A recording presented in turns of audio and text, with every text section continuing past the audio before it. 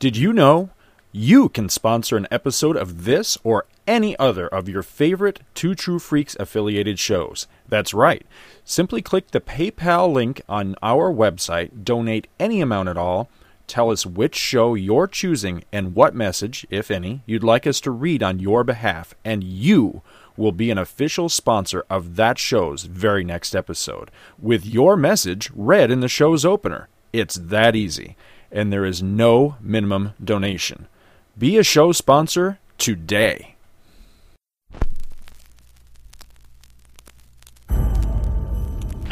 December 7th, Earth 2. 1941. A world very much like our own, yet slightly different. A date which will live in infamy. A world at war. The United States of America was suddenly and deliberately attacked by naval and air forces of the Empire of Japan.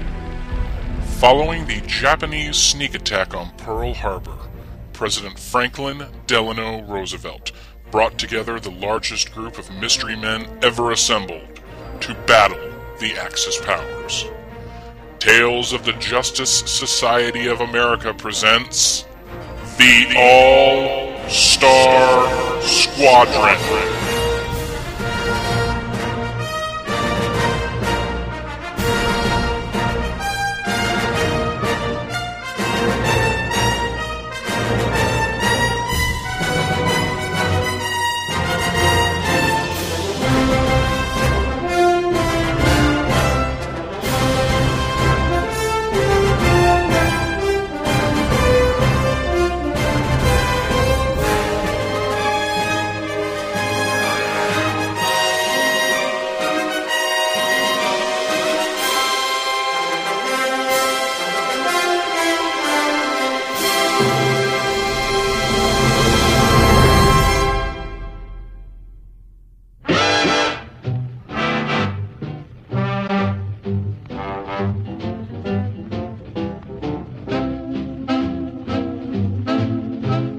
That's what she said. Hey, everybody! Welcome back to Tales of the Justice Society of America. My name is Michael Bailey, and I like coffee. Coffee is good. Hello, folks, and my name is Snark McGill, and Snark McGill. So good morning, princess. How did you sleep? I had the weirdest dream that me and my family were trapped on Hoth with Count Dooku sentencing us to death. And I'm not even kidding on that. You make me feel normal when you say things like that, because I thought I was the only one that had geeky dreams like that. I was just like, what the... And it's funny, because I wasn't worried about dying. I was just curious as to why Count Dooku was on Hoth. Which proves that I'm a dork. I'm the kind of guy that has dreams where I'm like thumbing through long boxes and being amazed by what I'm finding. I didn't know the Phantom Stranger fought the Hulk, stuff like that. So we are recording earlier than we normally do because of Scott's current schedule, which actually worked out nicely if my work didn't fucking call me in early and cut us off, because we were supposed to have a nice long episode, but this one's going to be a little shorter than normal, but that's not a bad thing. I'm sure there are people out there going, good, I'm tired of you assholes talking anyway. Yes. Well, I hope this is a massive, awesome one, because, this is how much I love you people. I am interrupting a very important download for this show. I actually found, and maybe I shouldn't say this because I'm not sure if it's commercially available. What the hell? I'm going to say it anyway. I found a torrent out there for the Shazam ISIS Hour, and I am so excited, and I'm right in the middle of it. Released on DVD. Shazam has not yet. Okay. Well, whatever is out there, then I will do the right thing. But Shazam. I've been trying to get it forever. Finally found a torrent. Hopefully, it's good quality. But yeah, I got to own that. So yeah. See, that's how dedicated I am to you folks. So anyway, it's funny that you and I's mission in life right now is just to reclaim portions of our childhood. Yes. Yeah. So. I think that's always been my mission.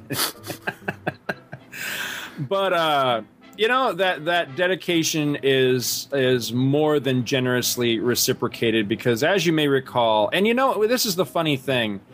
Seriously, Mike, I almost messaged you last week to say, you know, that thing where I did the kind of begathon there, it didn't come off the way I intended. I wanted it to be very light, very jokey, and I was kind of embarrassed by the way I think it did come off. So I almost messaged you to be like, hey, why don't you cut that part of the show out? And then, you know, me being me, I totally forgot about it.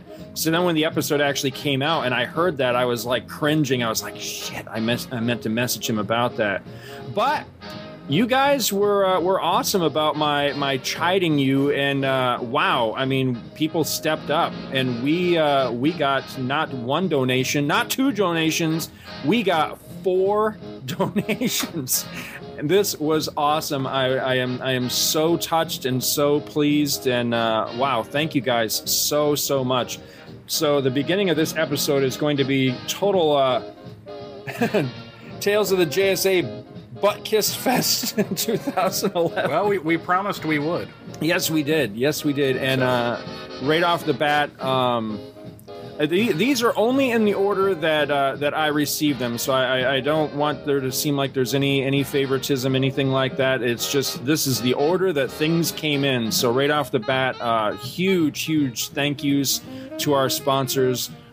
First, we have Victor Wachter. Thank you very much, Victor. And he sends a message just... Oh, I'm sorry. Go ahead. Who came up to me at the comic show I went to last Sunday and told me he was sending a donation. He tried to do it from his iPhone, but it wasn't really working out so well. But he was just like, I'm first, right? It's so awesome. He just the message he has here just says, I'll send an email with my message later, he says, but for now I'll just let you know that this donation is for Tales of the JSA. Thank you so much. We got a donation from our good buddy Alan Leach Jr., who did not include a message. We got one from Kelly, and I sure hope I don't butcher this last name. Is it Logue? It's Logue. Yeah, and I think it's Logue. He's somebody that used to write into Views all the time, and he's hooked up with, he runs the Better in the Dark website. Oh, okay. All right. No, I didn't know that. And he had written in, he says, responding to your call to sponsor an episode of Tales, he says, from the JSA. Keep up the good work, guys. Thank you very much. And we got one from David Walker, who says, since you wanted someone to sponsor Tales, and since you played my promo in there, here's some money, he says. What do I do if I want my message green in the opener? He says, that's a joke, by the way, which I'm sorry, I don't get the joke on that one. Do you get that one? No, but he has a Flash podcast. That he's doing that we played the promo for. That's right. I loved that promo. It's the one that started with the Flash Gordon theme, and I was like, oh wow, is somebody doing a Flash Gordon podcast? That's cool. No, I liked the first episode quite a bit. He's covering the Wally West Flash from, I believe, the end of Crisis to Infinite Crisis. Something like that. Oh, wow. And his first episode was the Wally West New Teen Titans appearances that happened before Wally got his own series and before Legends. So he's being thorough, so I was very impressed. And he's from Ireland. And at first I really didn't notice like a discernible accent, but every once in a while he would say something and I'd hear it, which he probably doesn't hear because it's not an accent to him. Right. We probably sound funny to him, so... I sound funny to everybody.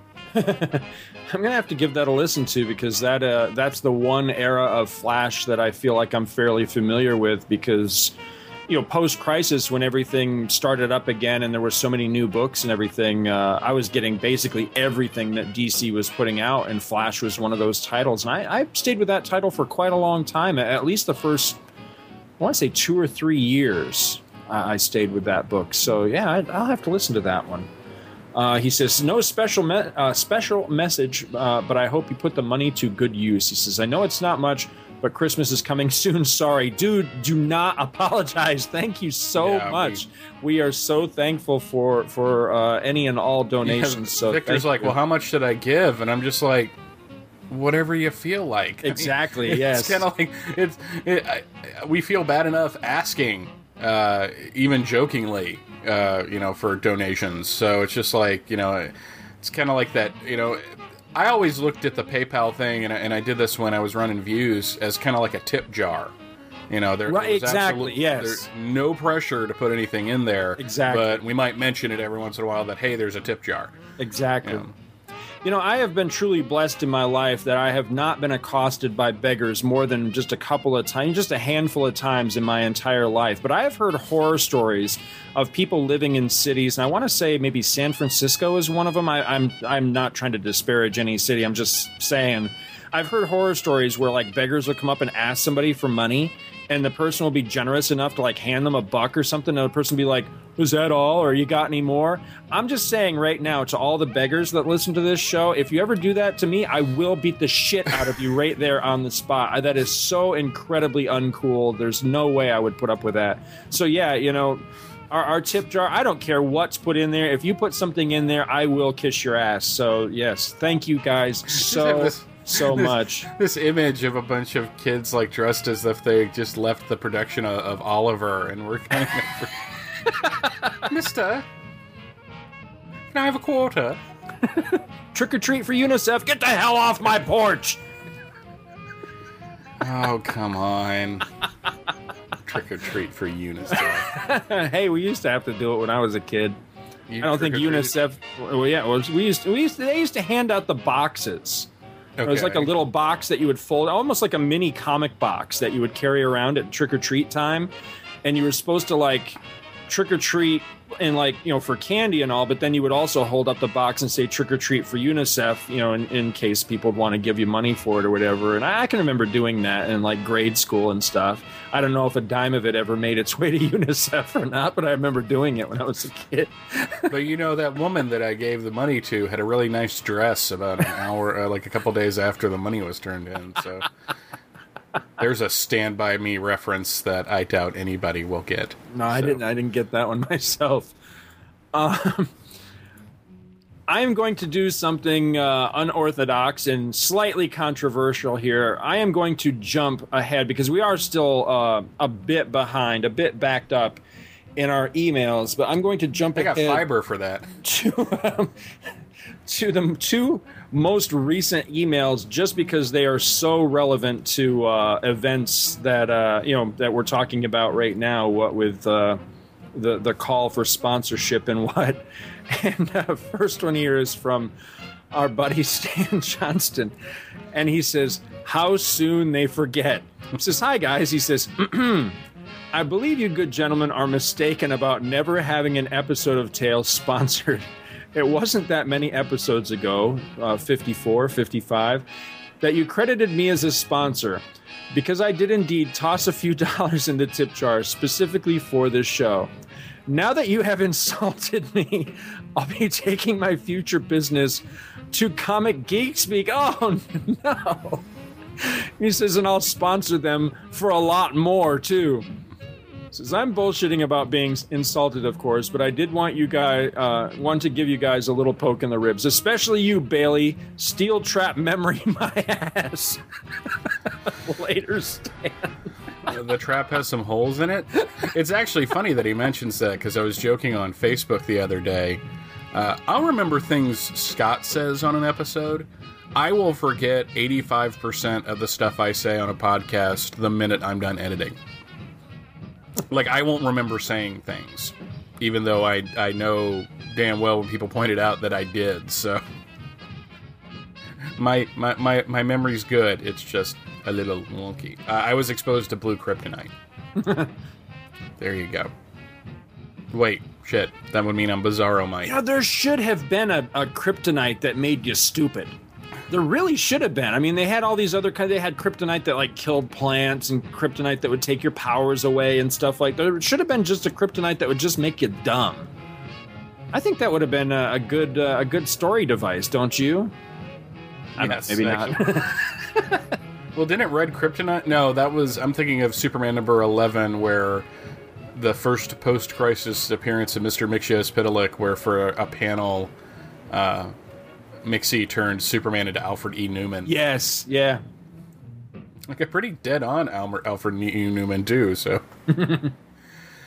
Alrighty, we got another one from our good buddy Devin Clancy, who we talked about last episode as being very generous with us as well. His email is titled Listener Appreciation Episode. It says, Talesers. Still really don't know how to say that.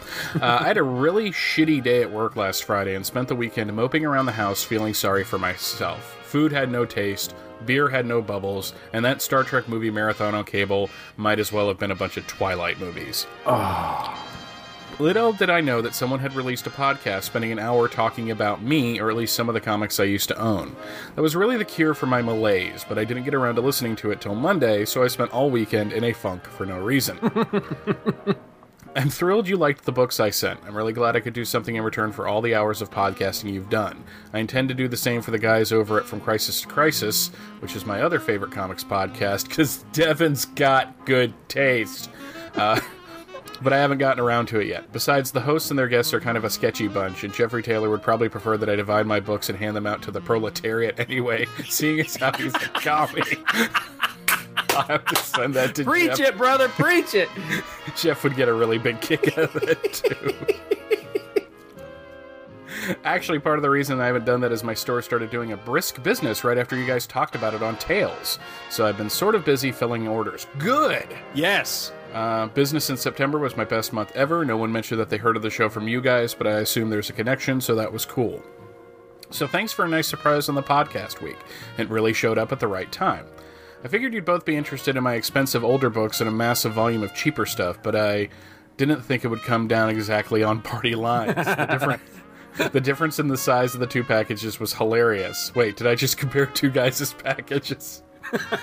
Not what I meant to do there. He's saying your package is bigger than mine, which is a damn lie, and you know it. For the record, Scott cost me a metric shit ton in postage, but I appreciated all the room his selections made in my comic closet. My wife is going to Disney World with her goddaughter at the end of the month, so I told her to start thinking any monorail people she sees for the additional square footage. Hey, send me, get in touch with me, Devin. Let me know where she's headed and all that sort of thing, because that's something I'll mention a little bit later here. I'm not in monorails anymore, so anyway. I was also annoyed at Scott because the box was too big to fit in the automated post office machine, so I had to stand in line like it was the 19th century or something. But I liked that his taste in books seemed to match up with the stuff that I bought when they came out in the 80s and 90s. DC Challenge was my first exposure to anyone who wasn't in the Super Friends, so I've always had good memories of its craziness. I don't know if it holds up, but I hope you guys talk about it at some point. That Trek stuff is cool too, since that was my other passion at the time. The books Mike picked all came from my mother's boyfriend, who collected comics in the 60s and 70s. I've had them for about 20 years now, and I picked them up at just about the time I started to lose interest in comics, so I never did much more than look through a few of them.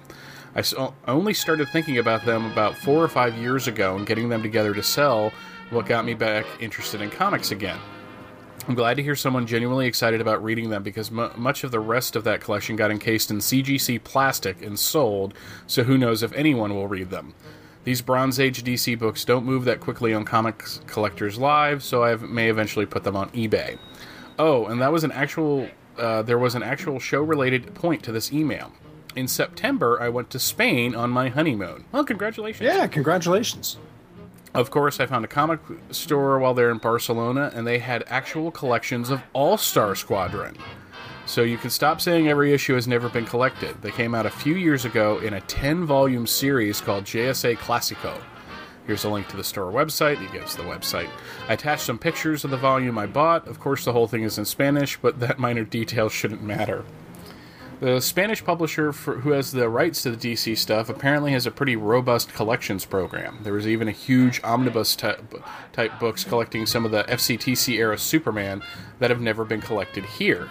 For current comics, they seem to be translated 2 issues at a time and sell them together. They were about 6 to 8 months behind when I was there. Thanks for the episode. It was really cool to hear you guys talk about those comics.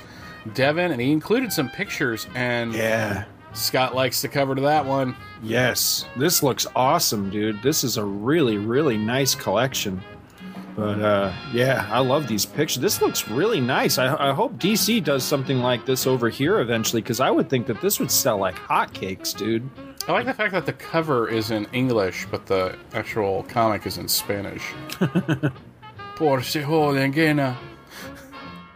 Yeah, I love the cover, because it's that cover to, I'm not sure which, it's like 38, I think, where Cap and Superman are fighting. It's awesome.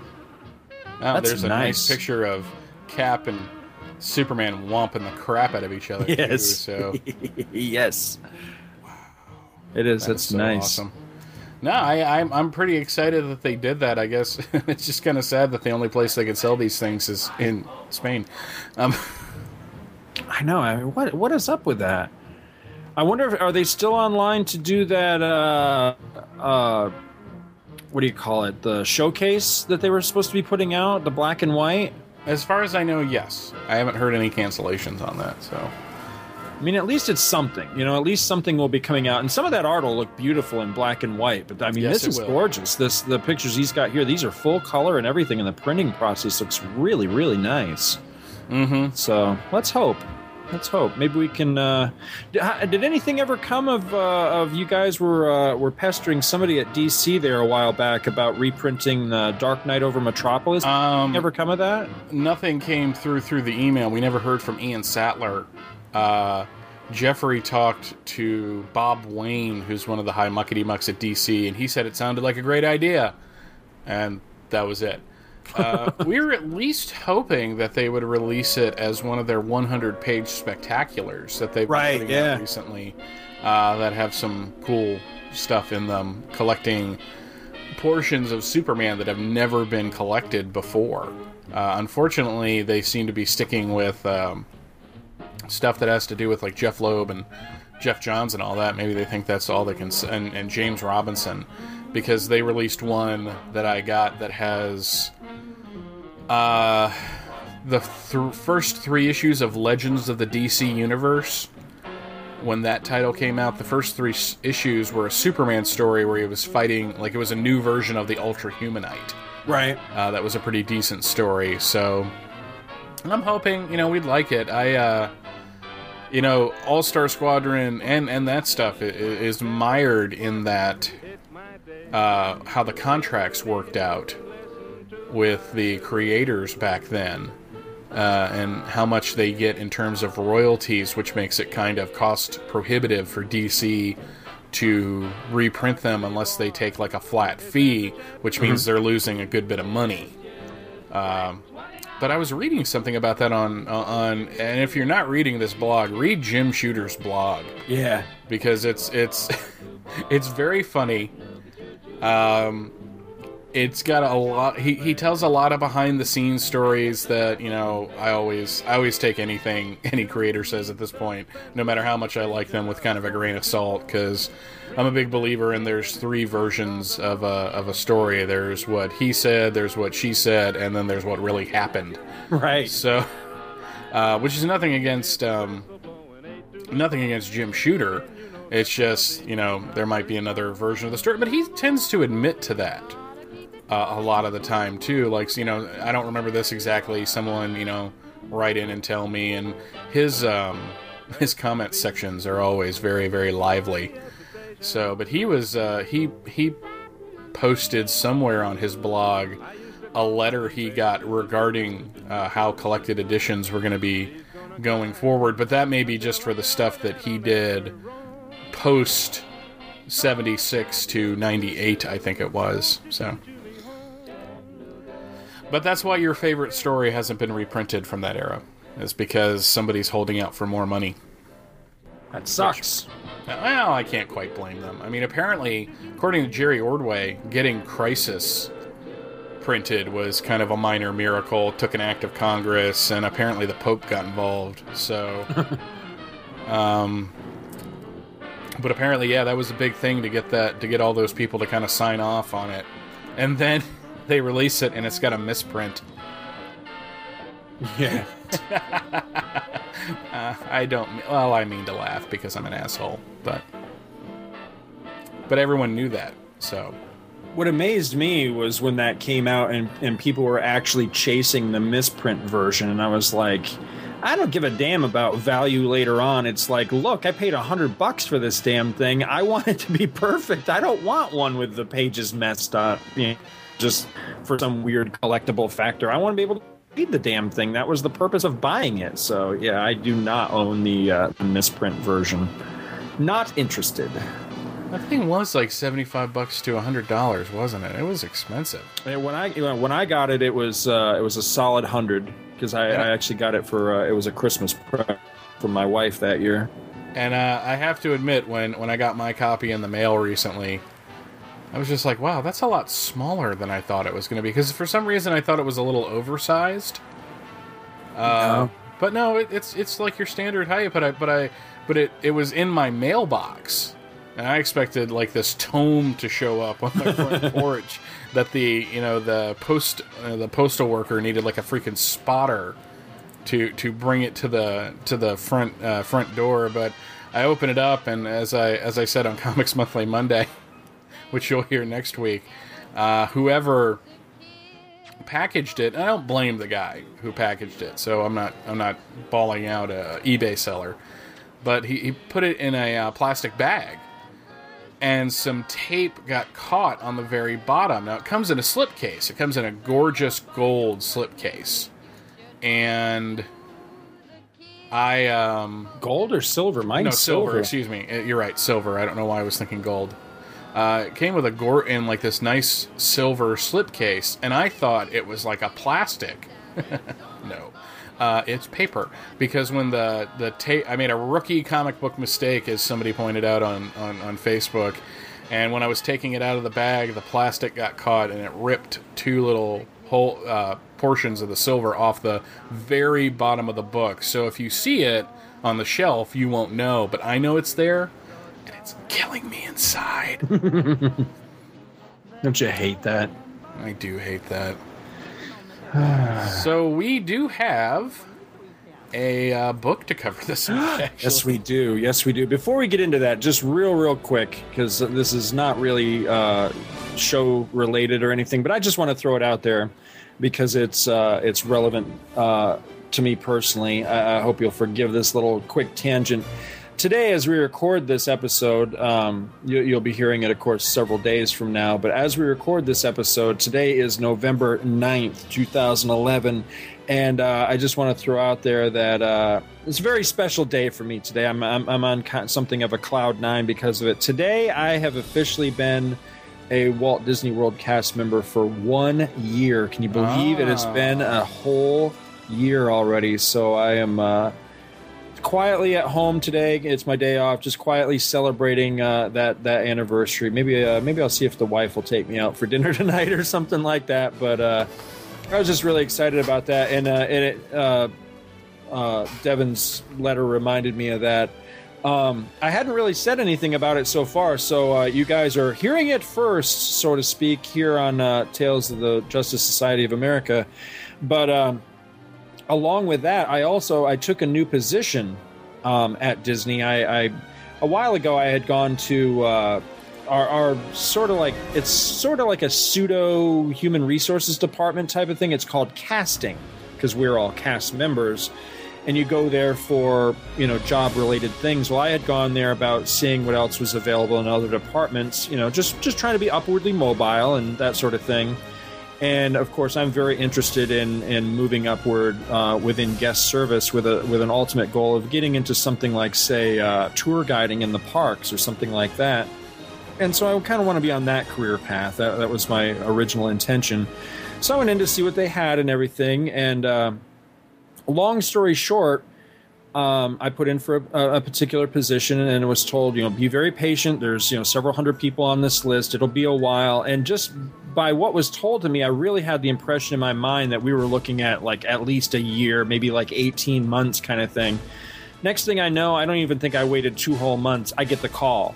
And so I didn't want to say anything until I was actually through with training and everything was a done deal and I was in position. But I am, sadly, I am no longer in the monorail department, although I do hope that I will still be able to occasionally pick up shifts over there just to keep my driver status. But I am now a front desk cast member over at Disney's Pop Century Resort, and I'm very, very excited about it. It's a lot of fun. I'm having a blast. It's a lot of work.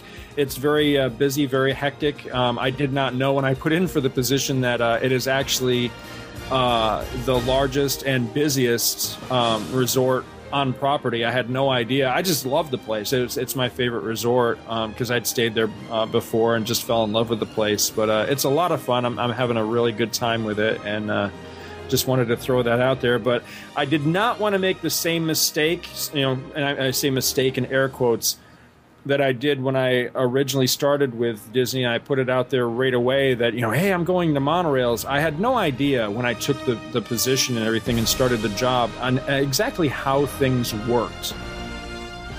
And how the monorail department works basically is you go in and there's basically 2 phases of training. There's the very beginning phase where you're trained as a platform operator, which is basically the people that you see, on the platforms that, work the gates and load the trains and unload the trains and things like that. And that's your basic standard position while you're waiting for drive training, to be trained to actually be a driver. Everybody that works in monorails has to be able to drive the train. And when I started, they were very backed up as far as the training schedule for drive training. So I was actually in the department for 5 months before my drive training started. Drive training is a very, very intense bit of training. And it's hard. And very few people make it through. And so I had the added pressure, or at least I felt like I had the added pressure on myself that not only do I want to pass this because it's something I really wanted to do, it was a personal goal for me, I didn't want to fail, but I'd also put myself out there as a, again, in air quotes, podcast personality. It was out there in the public that I was doing this. So I felt that added pressure of, God, if I don't pass this, I'm going to look like a royal idiot, So it was a lot of pressure, and I didn't want to go through that sort of thing again. If I wound up over at the Pop and things didn't work out, I didn't want to, have to walk away from that situation with my tail between my legs saying, oh, sorry, guys, I'm an idiot, I failed. So I wanted to wait until it was all over with and a done deal before I made the announcement. So that's why, if you've been wondering what was up with that's why I was so secretive about what was going on. But as I say, I'm over there now and having a blast. So if you come down to Walt Disney World anytime soon, stop by the Pop and see me. I'd love to talk to you. Let's go to the Pop. Anyway, that has nothing at all to do with what we're going to be looking at next. We are taking a slight diversion away from All-Star Squadron to look at a 2-parter. This is the annual Justice League Justice Society mashup, and I don't know about Mike, but I am really excited about this. Oh, I am. So, okay. Well, we're going to dig into this. This is the first part. We are looking at Justice League of America number 219. This is the October 1983 issue. Features a gorgeous cover by George Perez depicting the JLA satellite. And we've got the JLA members, The Flash, Zatanna, Green Lantern, Elongated Man, and Firestorm being zapped and accosted by the Thunderbolt, Johnny Thunder's Thunderbolt, while in the background, horrified and looking on, unable apparently to do anything, you've got Red Tornado, the Golden Age Flash, Power Girl, Hourman, Black Canary, Starman, and the Huntress. It's a really, really nice cover. I like this one quite a bit. And it also says up in the corner, it says, guest starring the All-Star, not Society, the All-Star Justice Society. I thought that was pretty cool. or did I say society? I meant squadron. It doesn't say All-Star Squadron. It says All-Star Justice Society. I got a kick out of that. That actually would have been a good name for All-Star Squadron, actually. All-Star Justice Society. Anyway, original cover price, 60 cents. And the story is entitled Crisis in the Thunderbolt Dimension. I like that Crisis is in all these titles now. It's another one of those things that made Crisis on Infinite Earths feel very organic to me, because it was just, it was like the ultimate Crisis story at the time. That we'd had all these other crises leading up to it. Crises, whatever. Anyway, this one is written by Roy Thomas and Jerry Conway. Chuck Patton and Romeo Tangel are the artists. John Costanza letter, Gene D'Angelo colorist, and Len Wein is the editor. And here is your synopsis. It's a beautiful day in the neighborhood of Central City, that is. The sun is shining, the birds are chirping, the sky is bluing, and the gun-toting, hostage-taking terrorists are demanding $10 million. But thankfully, the Flashes of two worlds, Earth 1 and Earth 2, are on hand to whoop bad guy ass and save the day. So after some witty back-and-forth banter about why in the hell the Earths are designated backwards, I mean, Earth 1 was the first one, after all, to produce superheroes, speedster Barry Allen and his Golden Age pal, Jay Garrick, they head for the transporter tube atop one of the nearby skyscrapers, intending to beam up to the JLA satellite, but instead they are attacked by pink lightning, which coalesces into the form of Johnny Thunder's Thunderbolt. The pissed-off T-Bolt readily takes out Barry Allen, but only just kind of zaps the original Flash.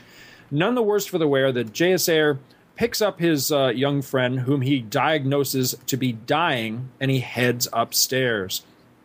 On the aforementioned satellite, there's a party going on right here. All right, see, I can't sing for shit. It's time for the annual JSA-JLA shindig, already in progress. And Zatanna, she's grabbing a brew from R2-D2, while the Earth 1 Green Lantern whines to Starman about being confined to Earth now, which oddly foreshadows events that are several months away for regular readers of Green Lantern's title at the time. Our man, the Elongated Man, and Red Tornado are just kind of hanging out in the background, and Firestorm stands off to the side pouting while Black Canary shares a dick joke with the Huntress and Power Girl. Firestorm, I knew you'd like that.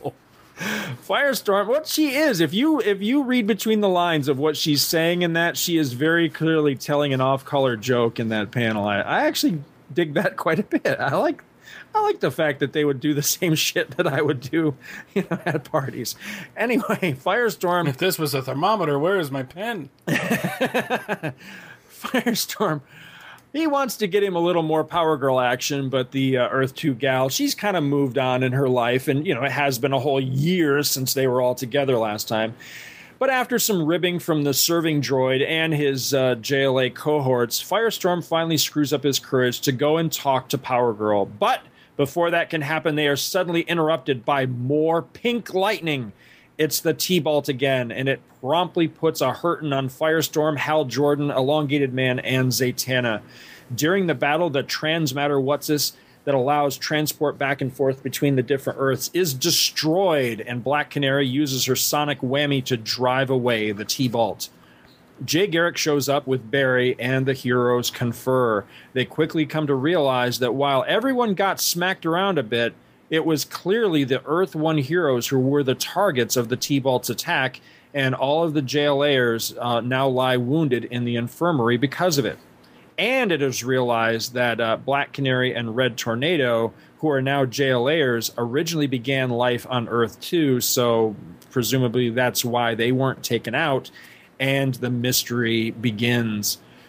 After a quick recap of Black Canary's origin, which Starman is quick to point out really has nothing at all to do with the current crisis, or does it?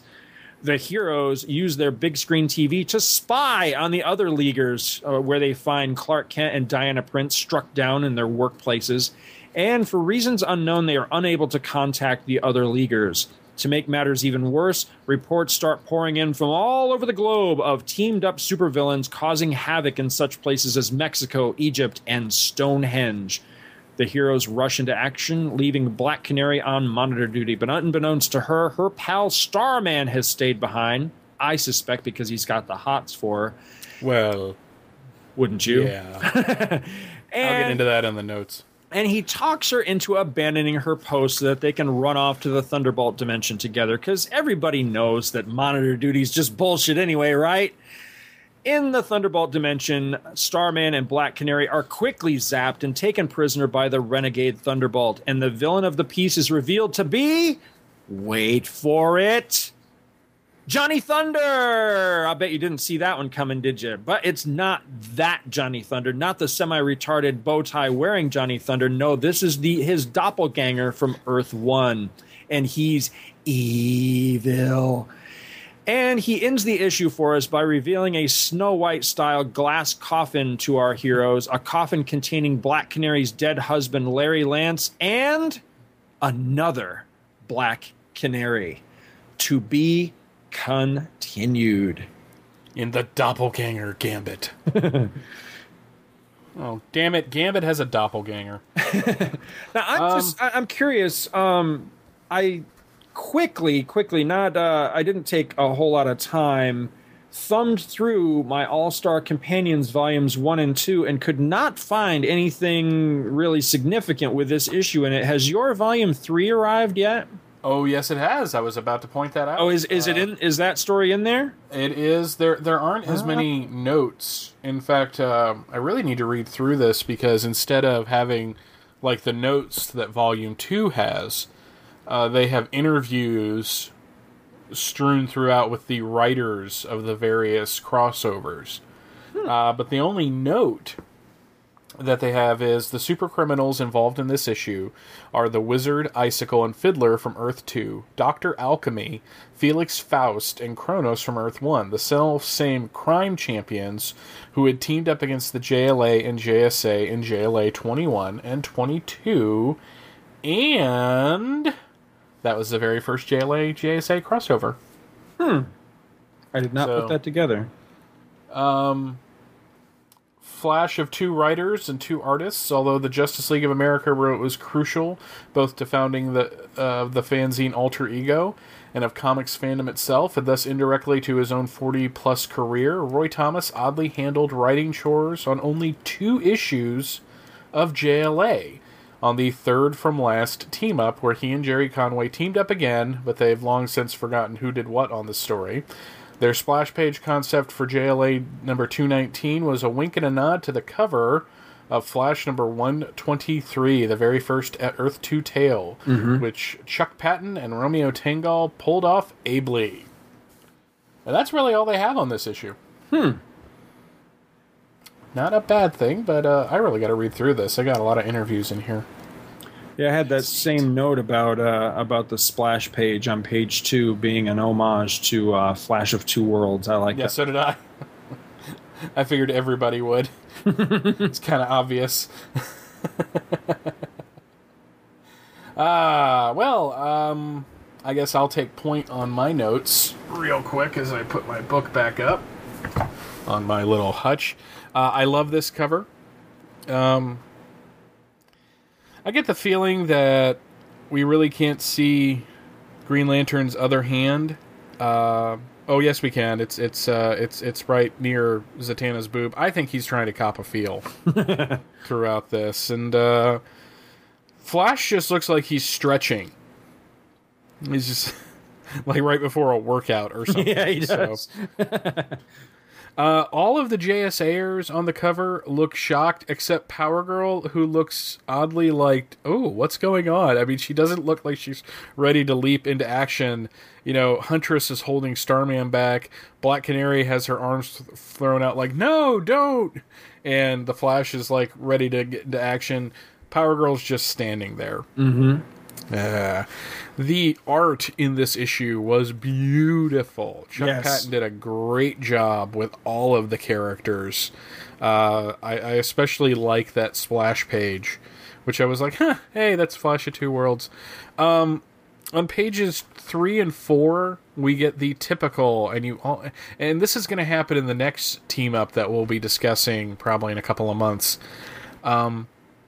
you always have civilians or cops or somebody standing around talking about, like, hey, that's not the JLA, that's the JSA, or whatever, and you have a father telling a little boy, Billy, I used to read about that fella in the tin hat. He was a hero in a comic book. All heroes or all stars, something like that. And Billy is wearing an E.T. t-shirt, just to tell you, because, well, that was a popular film. I don't know why they always have civilians doing the exposition for that, but whatever. It also looks like on page 3 that the cop that was complaining about Jay Garrick putting the bullet ricochets into JSA, that it looks like he's wearing a mask in that 4th panel. Yeah. And not sunglasses. So, but man, Jay Garrick looks good in this issue.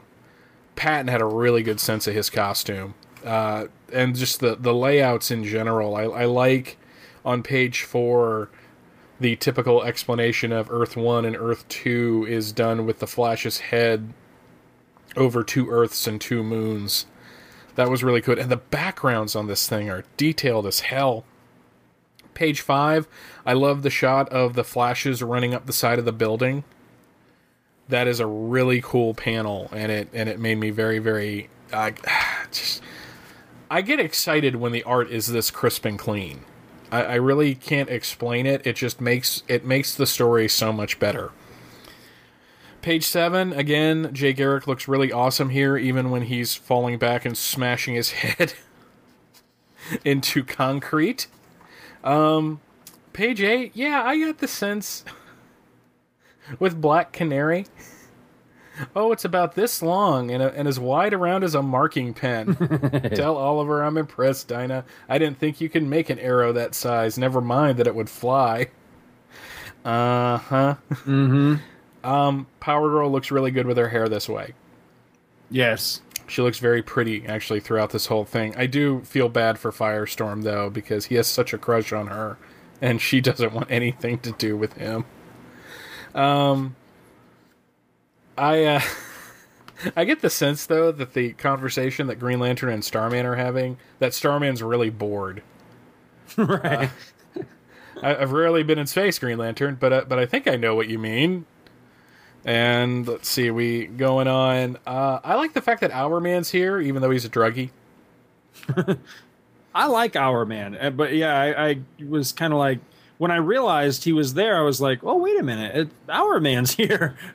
Where did that come from?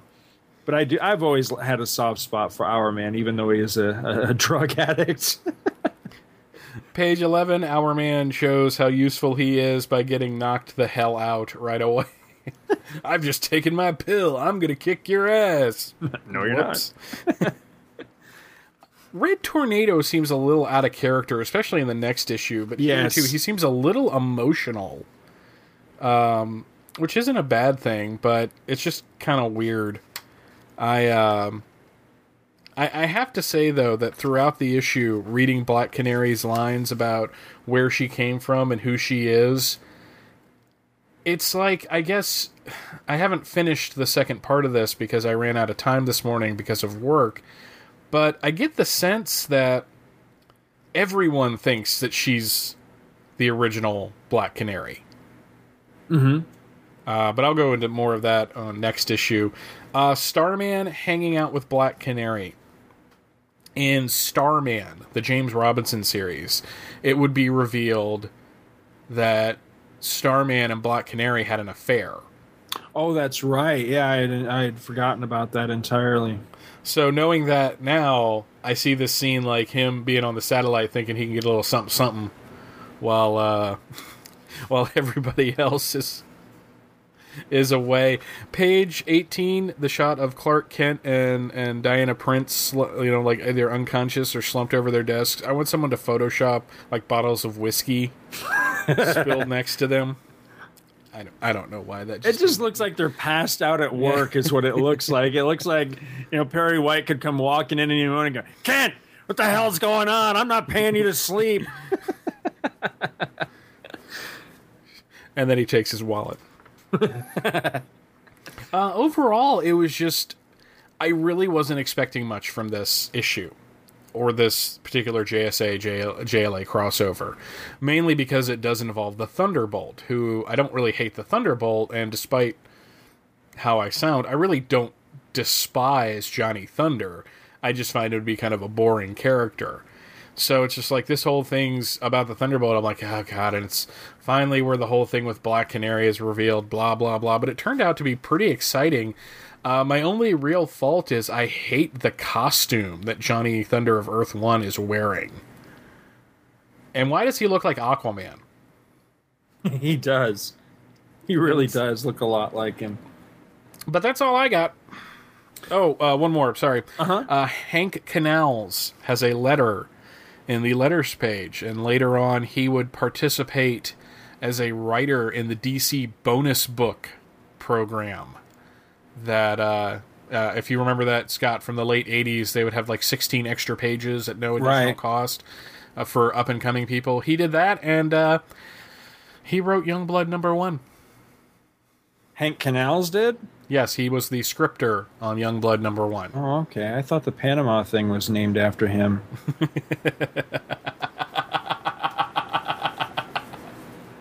I have a few notes on this one. My first and foremost one being that the cover is freaking awesome. I'll take a poster or t-shirt right now, thank you.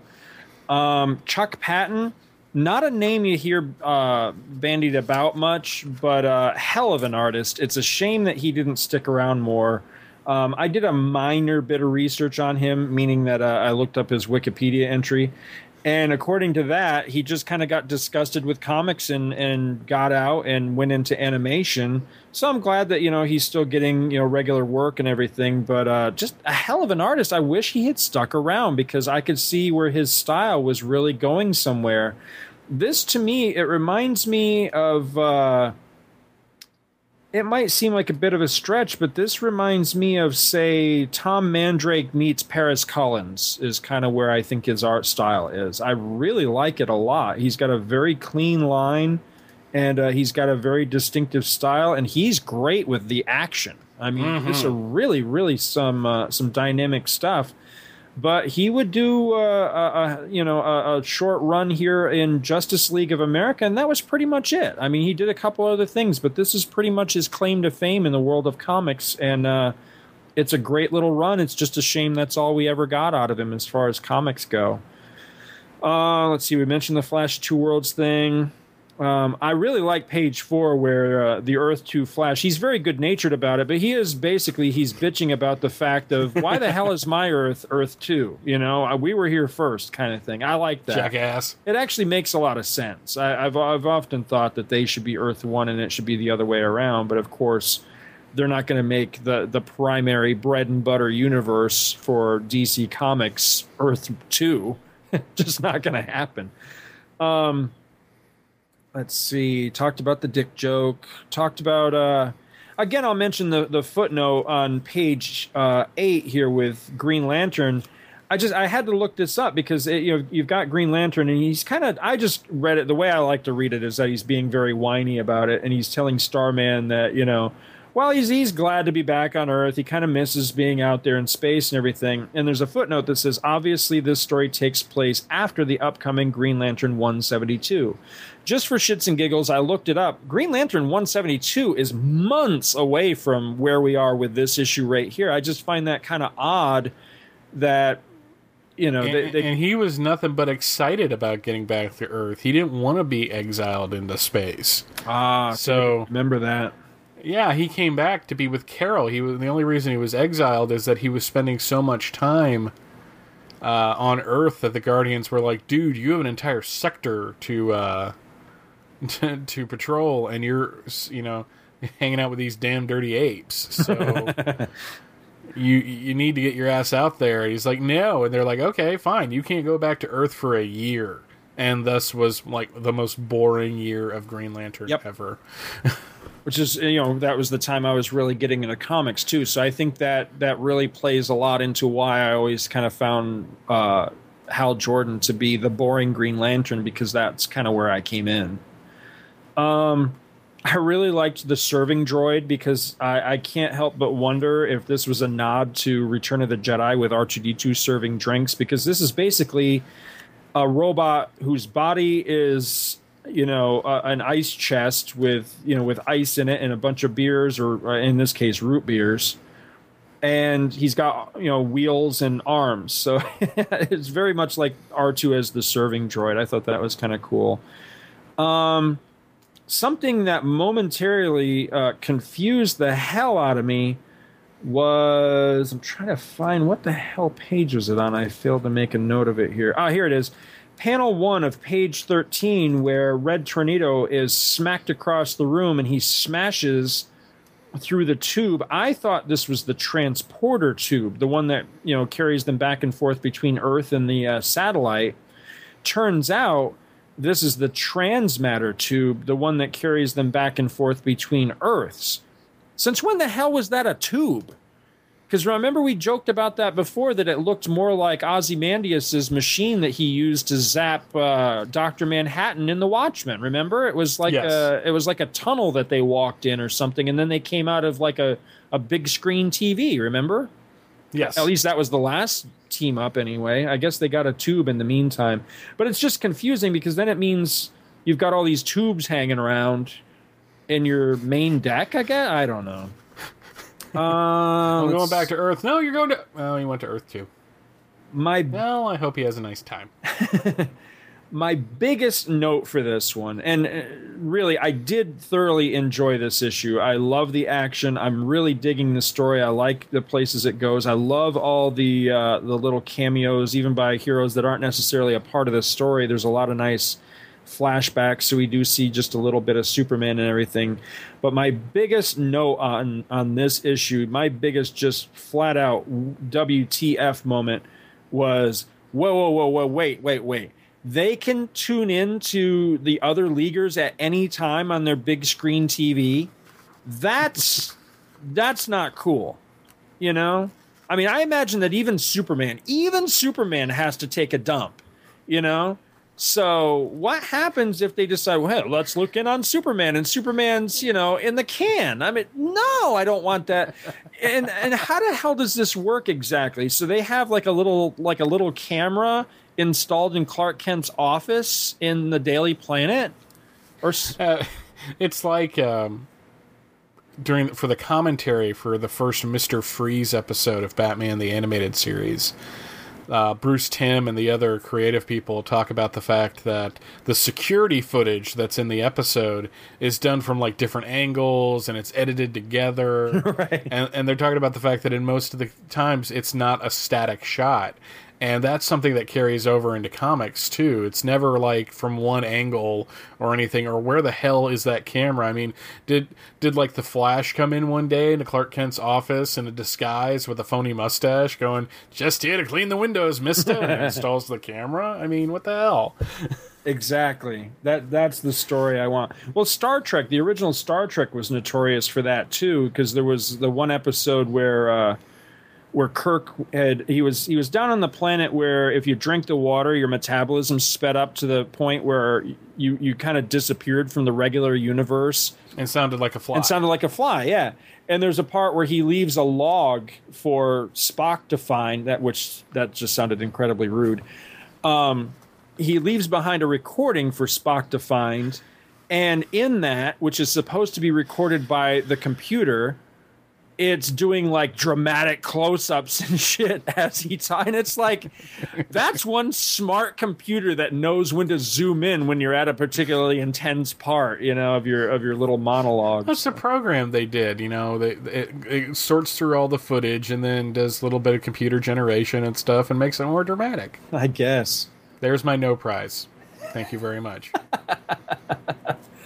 But I like this a lot. I thought this was a fantastic beginning to the crossover and everything, and I like where it goes from here. So I'll be excited when we get to part 2. It's definitely one of the better ones, and it's kind of interesting that it seemed like we've covered a lot of these, especially in the eras that we've talked about, because we covered the one where they went to Earth S. the one where they went to Apocalypse. But it seemed like once we got into the 80s, they just got a lot better. And I don't know if that's because it's our sensibilities as comic fans that we would prefer stuff like that, or maybe it's because that's when Dick Dillon stopped drawing the title. Yeah. Which, we're not insulting the man, one, because he's dead, and that would be mean, and two, because he was a serviceable artist. It's not like he was terrible, it's just when you compare him to somebody like George Perez, or even Don Heck, or, in this case, Chuck Patton, this is so much more dramatic just on its face. So it's kind of sad that once they were wrapping up and getting really good, they stopped doing them. So we've only got 2 more of these. I know. One thing I technically just realized that that I think really works well for me with this story is that for a change, it's not some big cosmos-shaking event. This isn't them saving the Earth or Earths or universe or multiverse or anything like that. At the heart of this, as we'll see with the next issue, this is really an internal family matter. This kind of tidies up a bit of continuity with one of the characters, and so it feels very very in-house. It's not a huge cosmic threat, and I like that for a change where, because sometimes as awesome as something like, say, the prior one, which I always get the name of that confused. Is it Crisis on Earth Prime? Was that? Yes. That one, for all its awesomeness, doesn't have a whole lot of character building in there. Not a whole lot of character moments. It's really more about the cosmic scale of the story. I like something like this, where you're going to get a bit more characterization. Everybody's going to get their moment in the sun, and like I say, it has a more family feel to it because they're taking care of kind of team business, family business. I like that. So I think that's one of the reasons why I did enjoy this so much, and it was a good read because I went into it like you. I went in with very low expectations because typically this is an era I remember very well as being great Perez covers, yet the inside stories were largely forgettable. And so it was really, a pleasure to read this and go, wow, this is a damn good issue, because I didn't expect it to be at all. Nah, great comic.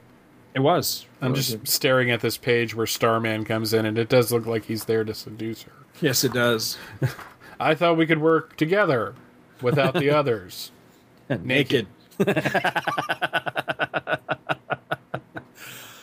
Well, I will say though that the one piece of wonky art was on page 7 when they were doing the flashback. Aquarius, the dude with the mohawk, looks like he's saying, "Cheese, I want cheese." He looks like that red dude with the mechanical hand that fights the Legion. I can't remember what his name is. TYR? Yeah, Tyr, that's right. Yeah. I always just said TYR because that's how I said it the first time when I saw him as a Superpowers figure, so... See, I started to say Tyrock, and I knew that wasn't right, but I was close. I had the letters. No, Tyrock was the guy that lived on the island with all the black people that didn't show up but once every 100 years or something like that. There's I don't know if it's premiered yet, but you can see interviews on YouTube and a trailer for it. It's basically a documentary interviewing African American creators on how African American superheroes are treated, and there's apparently a section on Tyrock. Oh God, that I really want to see. And one of them's like, I was like, dude, put on some pants, was his comment. Well, that is all we have this episode. We always do that. No elsewhere or no ads because we've covered all of those already since we're lining these up with the books that we're covering. I am going to assume that if they continue the JLA-JSA crossover trades, they just released one back in April that I think caught us up to the Apocalypse storyline. So I would think that this would be in the next one that would be coming down the pike, if there is a next one. I don't know how successful those volumes are doing. I still got to pick up Volume 5, because I have the first 4. Well, folks, that's it for this week. Be sure to visit our website at www.twotruefreaks.libsyn.com for more exciting podcasts featuring both Scott and myself, as well as several other sad and pathetic human beings who've nothing better to do with their time but sit in front of a microphone and edit. Join our forum at www.forum4geeks.com, where you can comment on this week's show and interact with us and your fellow listeners. We have built a great, fun, and more importantly, friendly community there, and we'd love for you to be a part of it. As always, you can reach us by email at talesofthejsa@gmail.com, and of course, Scott and I are both on Facebook. Speaking of Facebook, if you enjoy the show, won't you please take a moment to mention us on the social networking site of your choice whenever you're listening. Word of mouth is still the best way to let others know about our show, and we really appreciate your helping and grow our listenership. Thanks to you so much for listening, folks. Be sure to join us next time for Tales of the Justice Society of America. We'll miss you. Stop crying. I'll hit you again. Let's remember Pearl Harbor as we go to meet the foe. Let's remember Pearl Harbor as we did the Alamo. We will always remember how they died for liberty. Let's remember Pearl Harbor and go on